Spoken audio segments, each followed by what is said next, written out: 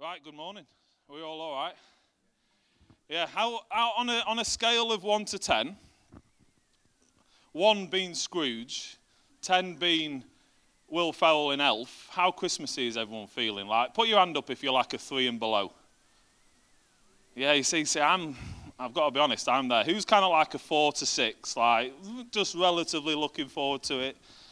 And who's like super like 7 plus, like, I cannot wait. Oh, wow. Amazing. Do you know what? I actually wasn't expecting that, but that's cool. So who's like a full-on 10? Who's like, oh, really? Holly, yeah, I know Holly's a 10. I think for me, Christmas is, as I've got a bit older, I've kind of like, lost a little bit of my kind of Christmas like spirit a little bit. I've got to go to work tomorrow still, so I've not finished yet, and I've not finished my Christmas shopping. Like, don't boo at me, but I haven't even put my Christmas tree up yet. I know. I said don't boo. So I'm kind of like, I've kind of found as I've got older, my Christmas list has got a bit smaller, but the stuff that's actually on my list you can't buy anyway. So it's like, I kind of look back at my time as a kid and go, oh, I wish I was that excited about Christmas like when I was like a little baby, or maybe a little like toddler, or even when I was like a little teenager. I was still excited about Christmas. I was still excited about the prospect of getting presents. I was still excited about the prospect of eating lots of food. I'm not even excited about the food. I don't even know what's wrong with me this year. I'm not. I know. It's probably because I know I'm cooking it. And I know what's going into it, so I'm not going to be eating it. But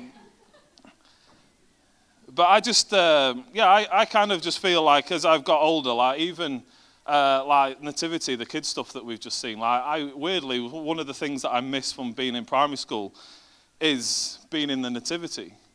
And even that kind of like sense of like the Father Christmas coming, like that, it's kind of like a magical time as a kid, isn't it? To think, oh, like, is Santa coming? And I was in the supermarket a couple of weeks ago, and I heard one of a parent use the classic line, "You better behave, or you'll be on Father Christmas naughty list, and you won't get any presents." Just the nice, casual lie we tell our children at this time of year that if they're naughty, it's like the 2 months we can use it as blackmail. I say we, I haven't got kids, but you parents use it to blackmail your kids to behave. And I'm all for it, I'm totally honest. But then I even miss, like, I think as I got older, my mum, like, put less and less effort into my stocking. I think my last stocking I was probably 12, and it was just a black bag full of chocolate oranges, because she knows I like chocolate oranges. And then the occasional real orange, because she didn't want to be a bad mum and just give me full-on chocolate. And that was it. But I miss being in a nativity. I miss, dressing up. I think I've told this story before, but my first ever nativity when I was at nursery, I was the innkeeper that was supposed to say yes. And I was supposed to say, yes, we haven't got any room at the inn, but I've got this lovely little stable that you're more than happy to set up shop in. And apparently I was like, no, you're not coming in. I've got nothing. Go down the road. And my mum and dad kind of like just shrinking in their chairs at the back going, he's not my son.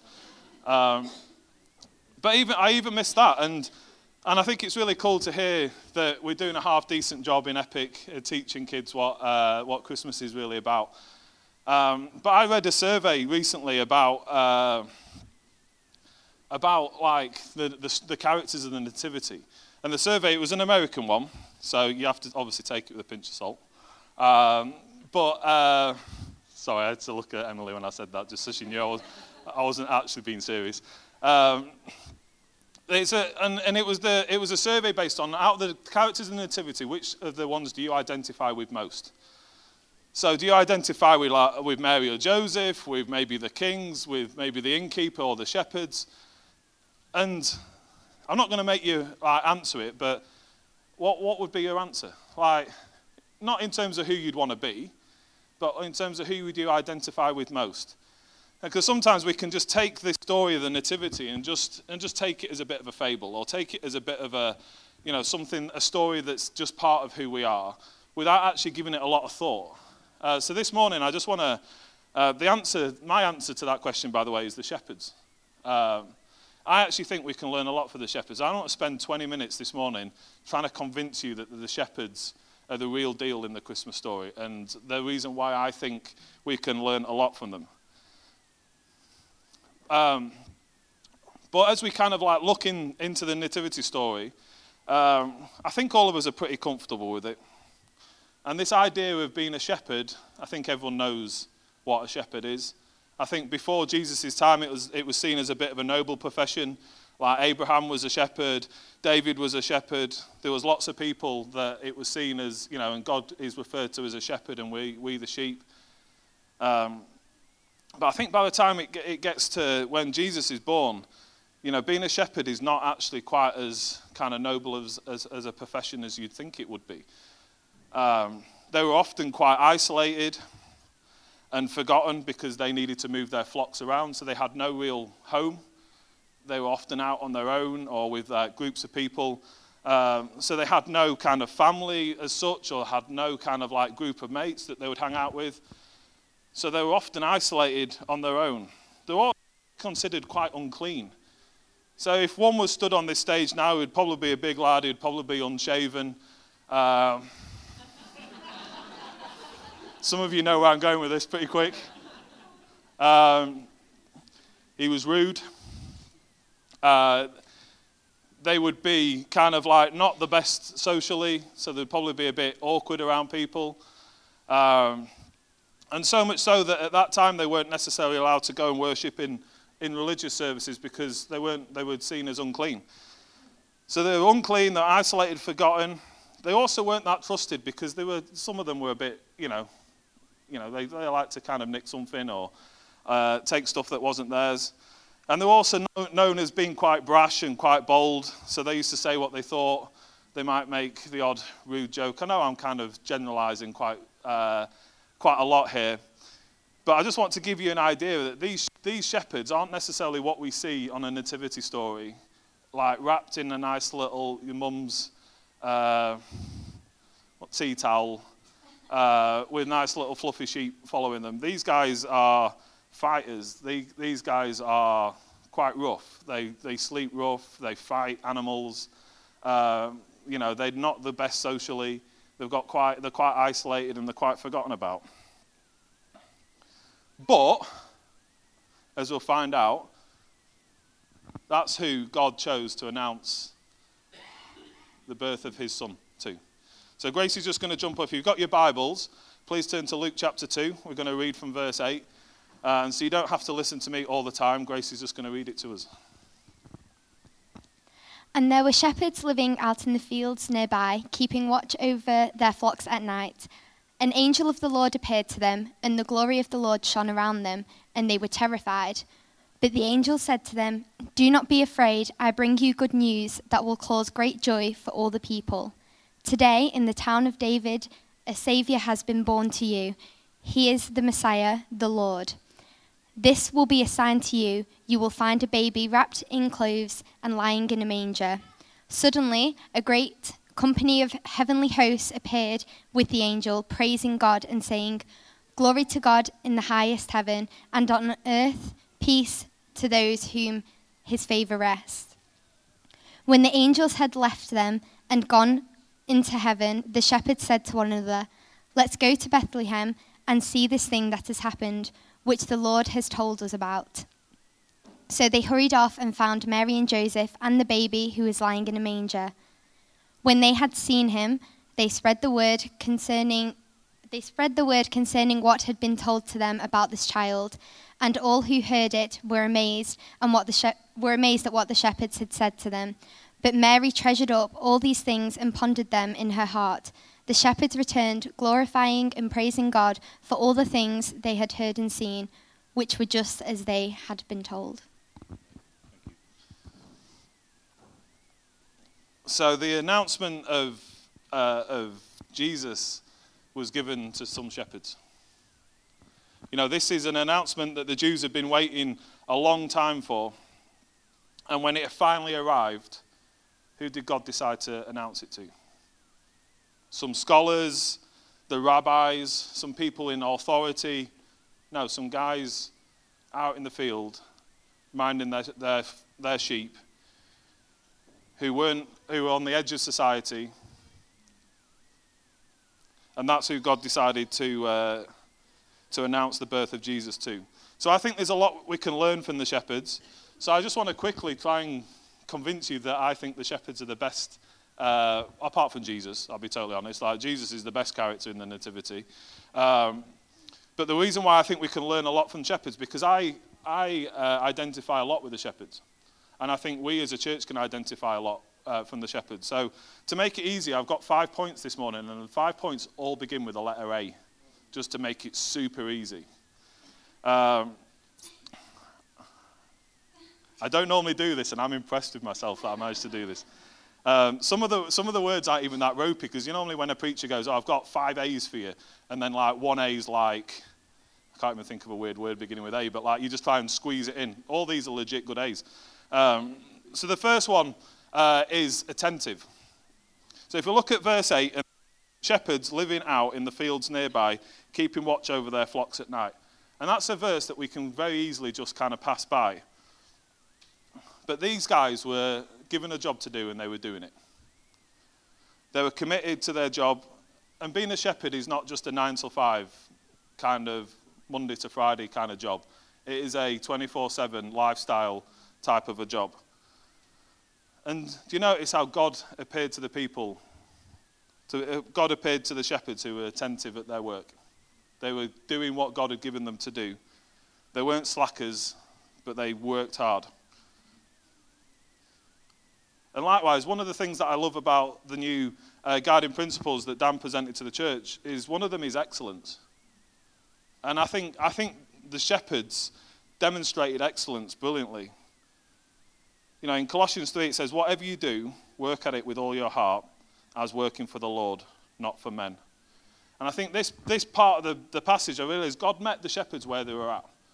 And because they were working hard, because they were doing what God had given them to do, God met them and God spoke to them.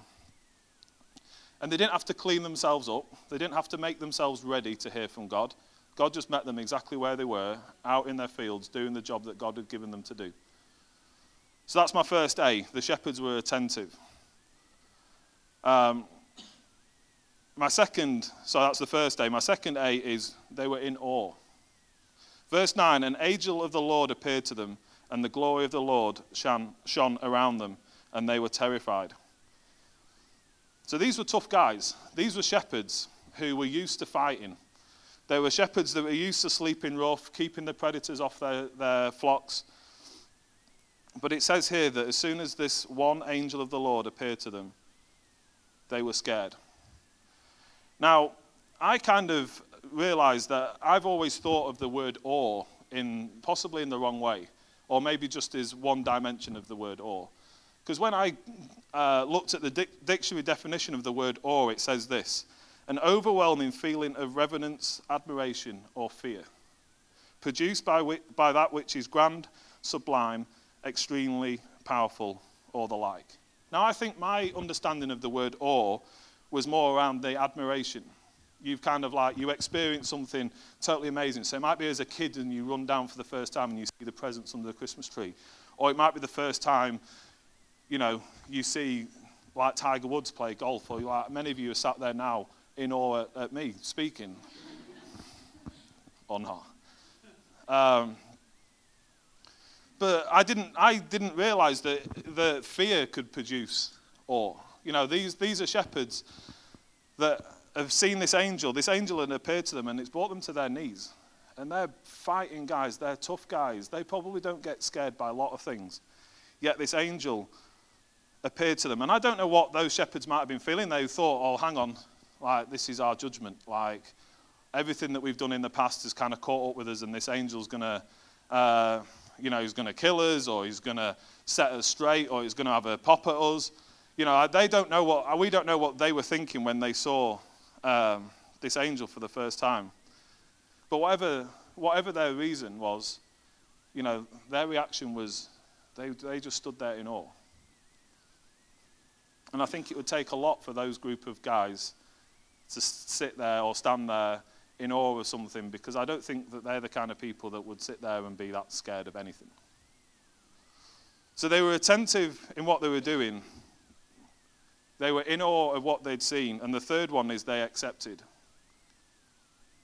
So verses 10 to 15, just to paraphrase it, the angel appears and just say, "Don't be afraid, I bring good news for all men that will bring joy to all men." And then the angel gave the shepherds some specifics about where Jesus will be. He'll be wrapped in cloths lying in a manger. This will be a sign for you. And then as the angel had finished giving these specifics, this kind of big group, this choir of angels appeared, praising God. And then once the angels had left, the shepherds kind of looked at each other and went, okay.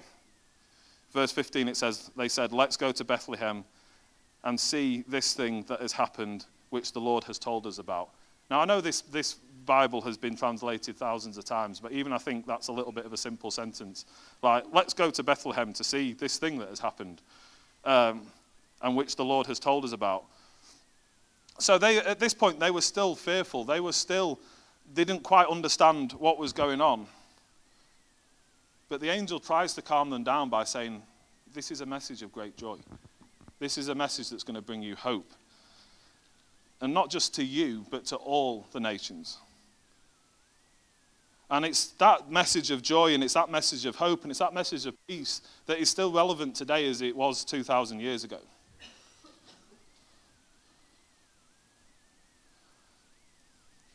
And again, if I'd have been there and I was chatting to one angel, and then suddenly a whole big choir ascended, praising and giving glory to God, that might have sent me over the edge. I don't know quite what I would have thought. Let's think about the actual, specifics of what that would be. You were a group of people out in the dark on a field looking after some sheep. One angel appears to you, then all of a sudden you have this host of angels.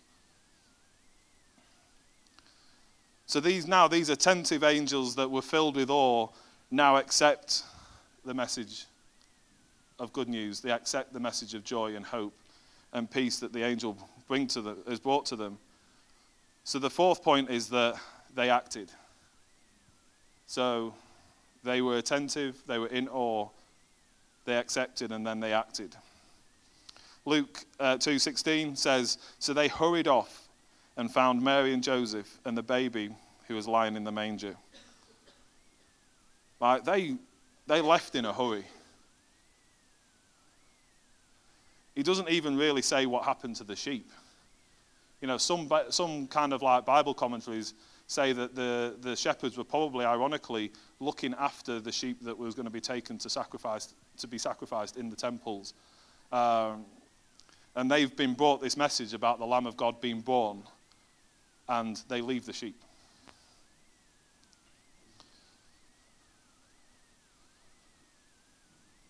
I certainly don't think that they took a couple of them with them like we see in the nativity scene, like a couple of 2-year-olds that can't speak but will just put a bit of cotton wool around them.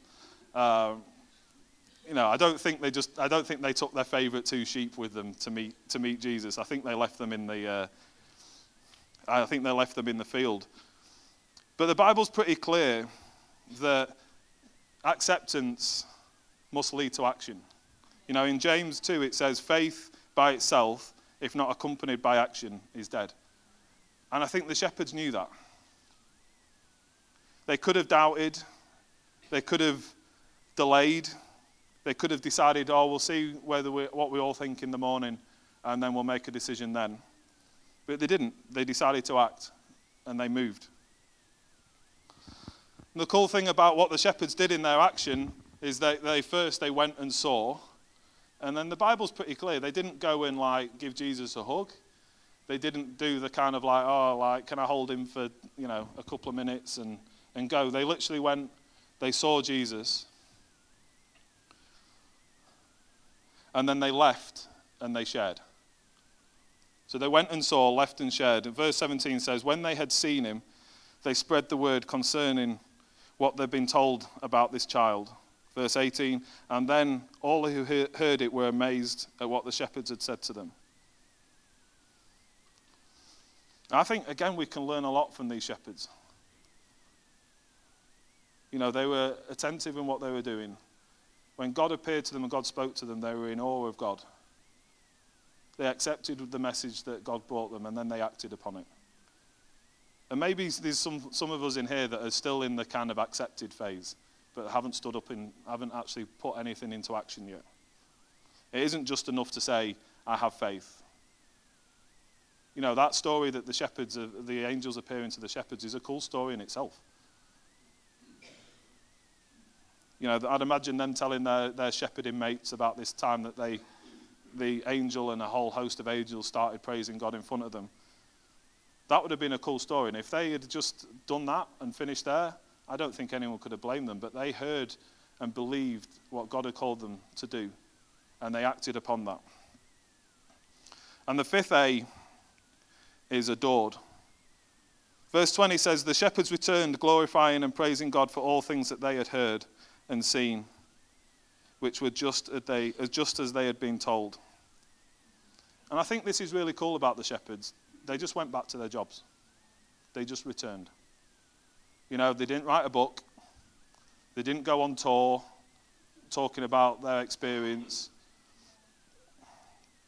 They went back to their jobs, but they weren't the same. You know, their souls had changed. There was a new power in their life. And I think in the stories in the Bible, the clearest sign of a true conversion taking place is worship. They were compelled. The shepherds returned, glorifying and praising God. And I think in this period at Christmas, a little bit like me, I'm looking forward to the rest over Christmas. I'm looking forward to spending time with my family. But on the 2nd of January, I'll be back in the same routine again. I'll be back doing the same thing that I do all year. But we have an opportunity at Christmas not to miss the point of Christmas. You know, are we coming to Christmas because it's just a nice time of season, a nice time of the year, and you know, it's nice to spend time with family, it's nice to exchange from presents, it's nice to not go into work or college or school. But actually, are we going to be in awe of what God has done for us? Are we going to listen to what he's saying to us? Are we going to act based on what he says to us? And if we are, our only reaction is to praise him. Our only reaction is to worship him. So those are my 5 A's. Attentive, awe, accepted, acted, and adored.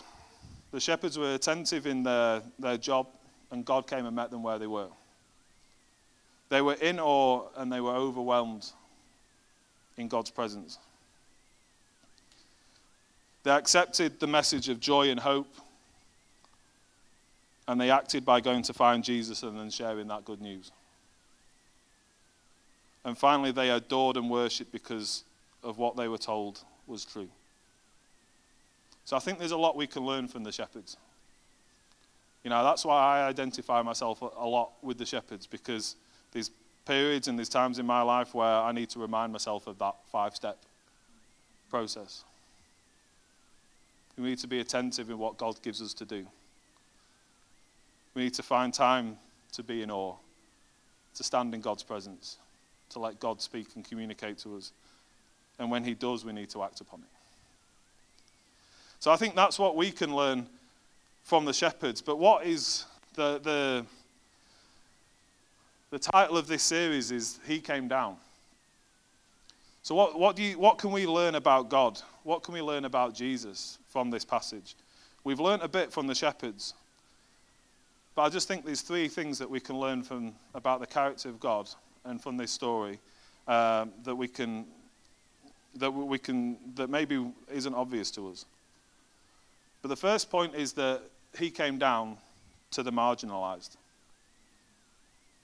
God came down to sinners such as the shepherds, to the underprivileged, to the people with no names, to the people at the bottom of the ladder. He didn't come down as a celebrity. He didn't demand celebrity status.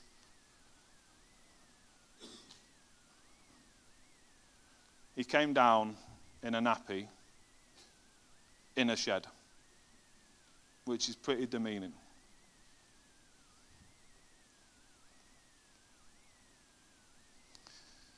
So if you think about that story of the Nativity, and then you've kind of compare that to what you think of God, and it doesn't stack up.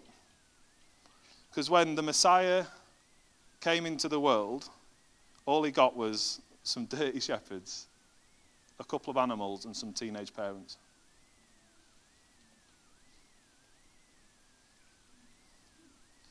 And that's why I think, why didn't he come down? Why wasn't the message given to the people in authority? Why didn't the angel appear to King Herod? Why didn't the angel appear to the rabbis and the high priest? Why didn't the angel appear to people that could have influence, that actually could do something with the message of Jesus? And I think it's because God wants us to know that he came for everyone. He wants us to know that the people at the bottom of the ladder, he's here for. So God came down to the marginalized. The second point is that God came down, and he came down vulnerable. He was wrapped in common cloths. He was a frail and weak as a baby. And at that point, he could have been snuffed out. If you think about it as 2,000 years ago, a baby being born is a risky thing anyway. A baby being born in a manger, in a stable, surrounded by all the muck connected to farm animals, with a price on his head from King Herod. Just think about how frail and fragile that scene is. That's not, God could have come down with a heavenly host of angels on a chariot and appeared to the most powerful person in the land right at that time and said, I was God, but he didn't. He came down as a weak baby. And he came down vulnerable in order to tell us that we're not washed up, that we're not done, that we're not rejects or we're not finished. He wanted to tell us that he's here for us. And I think, if you think about how precious a little baby is when they're first born, and God squeezed all his majestic holiness into that one little baby,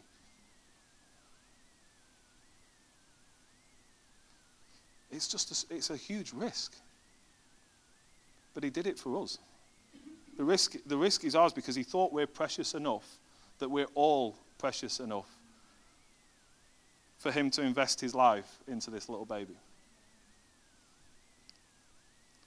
So God came down for those who are marginalized. He came down and he was vulnerable. And he came down to rescue. The third point. He was close. Close enough for Mary and Joseph to hold them, for God to hold Jesus in their arms. Close enough for the shepherds to come and see him in the flesh. Jesus was here to demonstrate that God was with us. So this bit tells me that God won't refuse you. God came for you. God will not refuse you if you place your trust in him.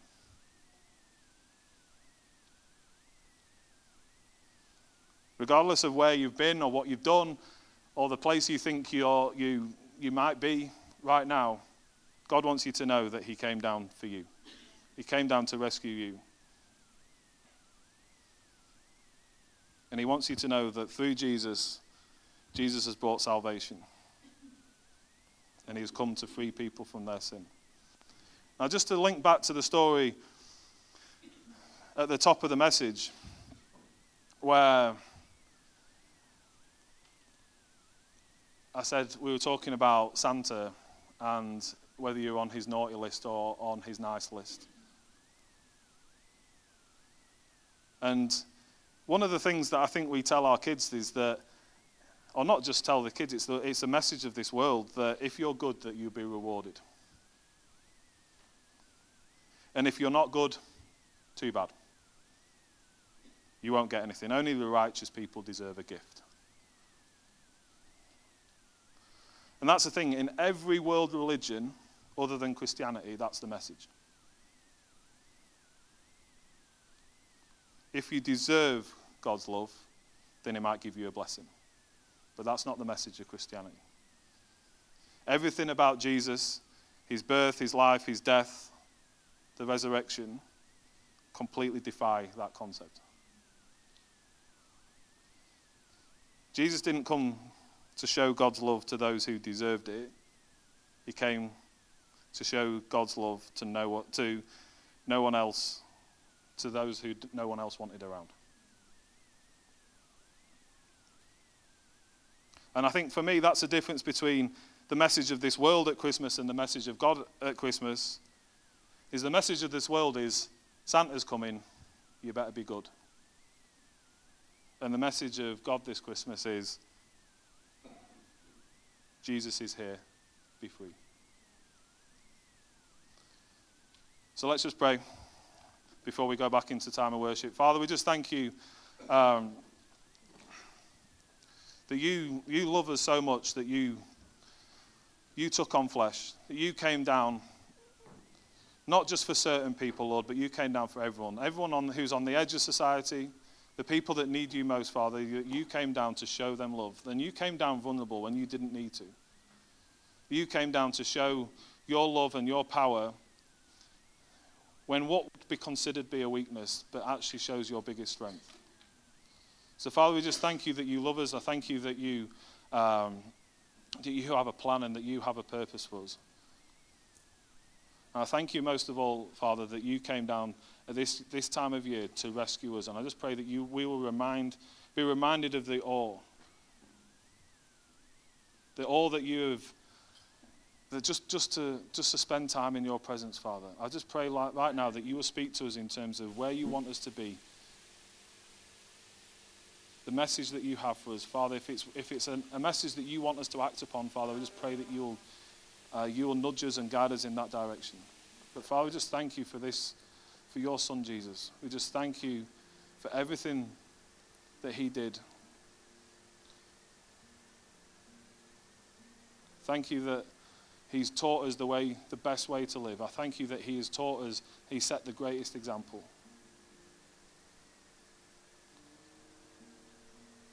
So, Father, we just pray right now that you'll remind us of the real reason for Christmas, Father.